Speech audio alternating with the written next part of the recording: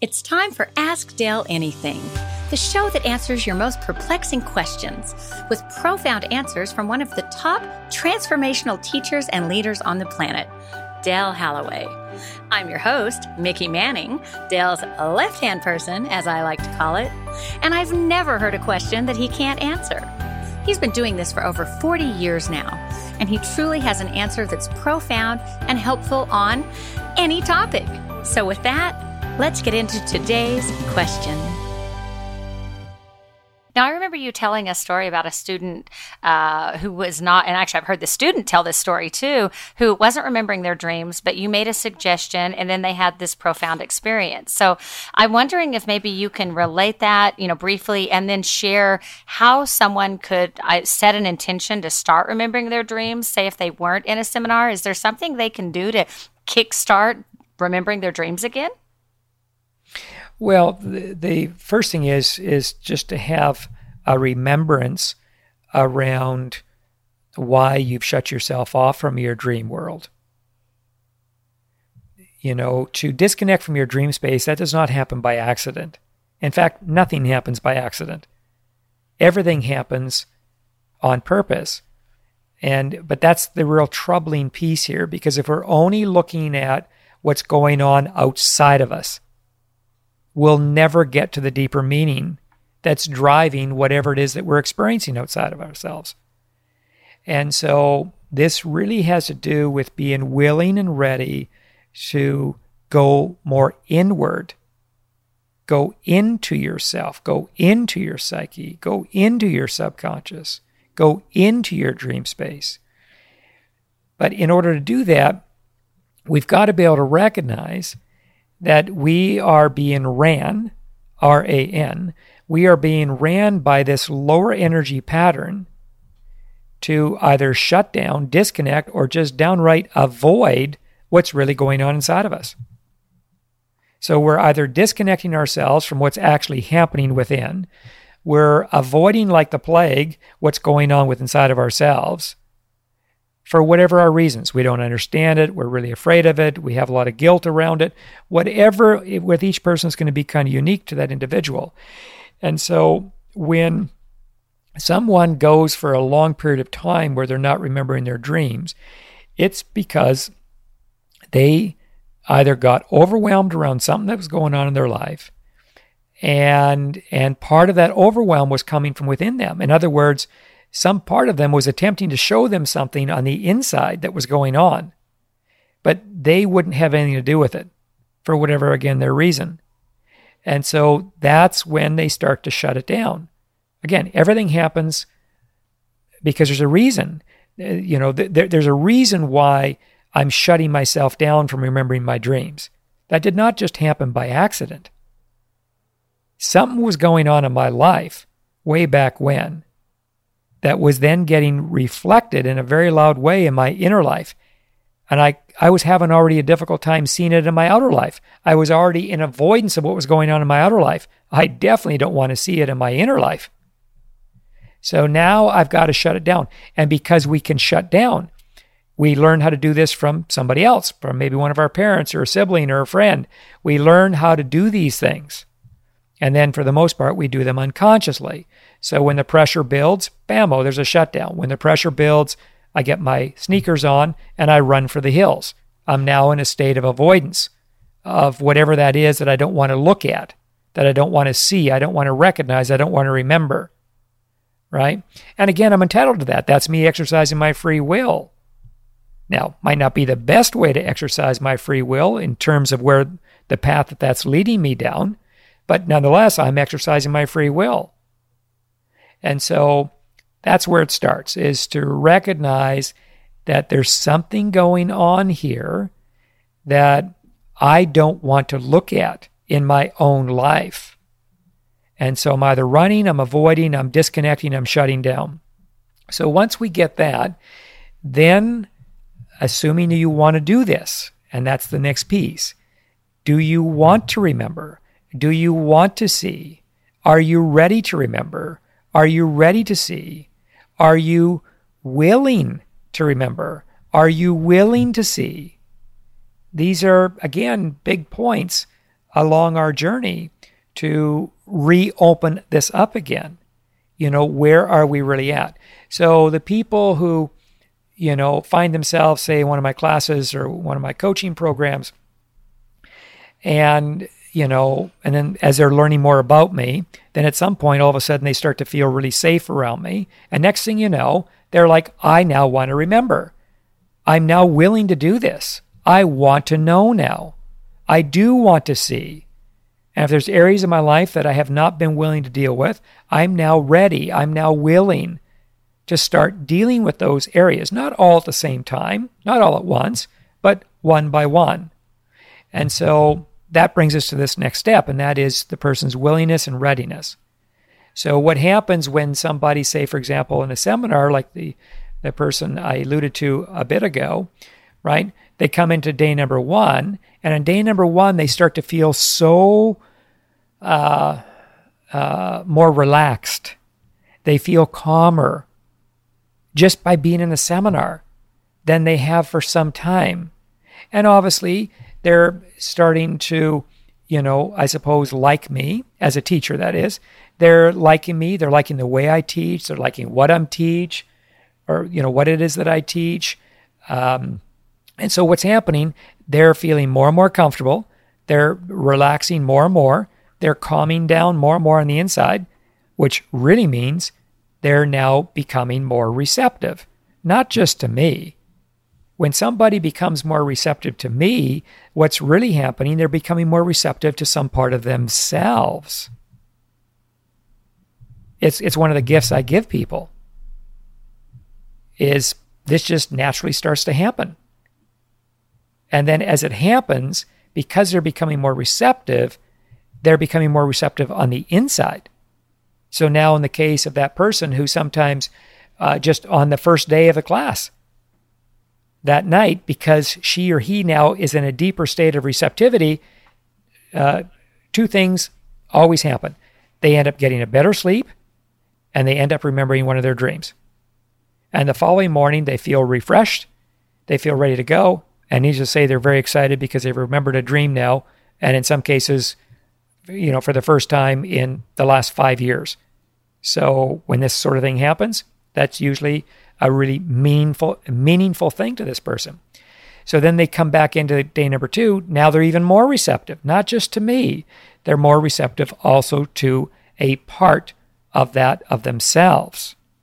So therefore, this can happen. So that's the next step, is to get to this place where you become more receptive. And you become more receptive. That's all found through your willingness and your readiness. So you might say to yourself, as in an affirmation, if in fact you want this, and again, you got to want this, right? But you could say out loud to that of your dream space or to that of your subconscious. Subconscious, I'm ready and I'm willing. I'm ready to dream again. I'm ready to remember my dreams again. I'm willing to do this now. I'm excited about this. So what you're doing is you're sending a new message back to your subconscious. Now, you might have to do this because if you're doing this on your own without the presence of somebody to support you, as in a teacher or a guide or a coach, right? So if you're doing this on your own, you might have to do this for a number of days, maybe even a few weeks. Everybody's going to be a little different here. But the whole objective here is to get you to a place of receptivity. As you drop to a new place of receptivity, it then just starts to happen. It happens naturally. Nobody has to try to do anything at that place. But where we're working is we're working towards this person just becoming more receptive. As once that happens, then the natural progression is now all of a sudden they remember a dream. So fascinating. Well, I know now my dream space is like, a musical from the 50s and Technicolor with VistaVision sound. What advice could you give someone who does remember them, considering, what could they do to understand what they mean if they don't have someone like you there to interpret them? Well, again, the first rule is never take them literal, even though every now and again you could get a literal meaning in the dream. But for the most part, they are not literal, which really means the dream world communicates in its own language. So the reason why, or one of the reasons why I'm referred to as a shamanic dreamer, is because the dream speaks in shamanic language. It's a language that's foreign to a lot of people. And just like if you went to a foreign country and you didn't understand the language, to you that language would be foreign. You'd have a difficult time connecting with those people. Same thing in the dream space. In the dream space, it's using a different language. So, for example, if you see somebody in a pair of sunglasses in one of your dreams, to not take the sunglasses literal. 9 times out of 10, the sunglasses don't really mean sunglasses, but they do mean something. And more specifically, it's going to be a unique meaning to the dreamer. Now, what we got to do is we got to be able to identify what that meaning is behind that pair of shades or that pair of sunglasses. And once we do that, you'll know it, because it connects you. It's like connecting dots on a large wall. So when I look into someone's dream with the intention being to serve them, to help them better understand what's going on inside of them, and more importantly, what's happening in their life, and then how to embrace the changes that are knocking on their doorstep right now. So when I look, it's like a canvas. So I'm looking, and on this canvas are these dots, and I see these dots on the canvas, and the dots are represented by different characters, different things, objects in the person's dream. And what I do is I go in, identify what the main dots are, whatever those are, and then I help them to see what it is that I'm seeing. And once that happens, now they're starting to make a connection, and then I drop into the deeper meaning, which means I've got to move from the literal into the shamanic or subconscious world that speaks in a different language. And really what that comes down to is, all right, so there's a character in this person's dream. Maybe it's someone's dad, and they're walking around wearing a pair of dark shades, dark sunglasses. So rather than to see the sunglasses as literal, I see the sunglasses as symbolic. They're symbolizing something to me that I'm then going to communicate back to the dreamer, or better yet, I'm going to help the dreamer make the connection on their own so they can see. So I want to see if they can make the connection first. As in, what might the meaning be as to why their father is standing in front of them wearing a pair of dark shades, a dark pair of sunglasses. So needless to say, when you think of sunglasses, what do? Sunglasses block out the light. Right. Sunglasses can also be used to hide. Hiding. That's what I was thinking. They're hiding something, right? Right. Yes, because you think about, sometimes you'll see people walk into a room, the room's well lit, and they're walking, or the room's not even that well lit, and they're walking around with their dark shades on. Right. Right? And I'm not saying you shouldn't wear dark shades. That's not the message here. If you're wearing dark shades and you've come to appreciate that or like that, it's a cool look for you or whatever that might be, I get it. Right? But that's not what we're talking about here. We're attempting to get to the meaning. Is it possible that the shades are being used because you don't want anybody to see your eyes? You don't want anybody to see into you. Right. Because you might know something that they don't know. Maybe there's a secret. So you see where I'm going. So and again, I'm being very speculative here right now because this is really general. I'm using the sunglasses just as an example of how you can start to break down that object. If I could take the same thing with a telephone, I could take the same thing with a computer, I could take the same thing with a television set, I could take the same thing with a tree out in your backyard. I could do the same thing with your garage. I could do the same thing with your basement. I mean, it just goes on and on and on. It becomes very colorful once you open yourself up to this. Very colorful, but you got to learn how to do it. Again, it's like if you want to learn a foreign language because you're traveling to another country, you're probably going to have to spend at least a little bit of time just learning about that language. And then even then, you won't have it down on your first round. You're going to have to go and put it into practical application. In fact, in order to really get it down, you're probably going to have to put it into practical application a number of times. And in between those times of putting it into practical application, you're probably going to have to go to your teacher, your tutor, and learn more about that language. Then if you do that over a longer period of time, eventually you start to really understand the language. You know how to communicate it, and you know how to receive it. You know how to hear it. You know how to translate it. And so the same thing here in the dream world. It's just that the dream world has been, in our society, up until now, shall we say, it's been so kept away from us.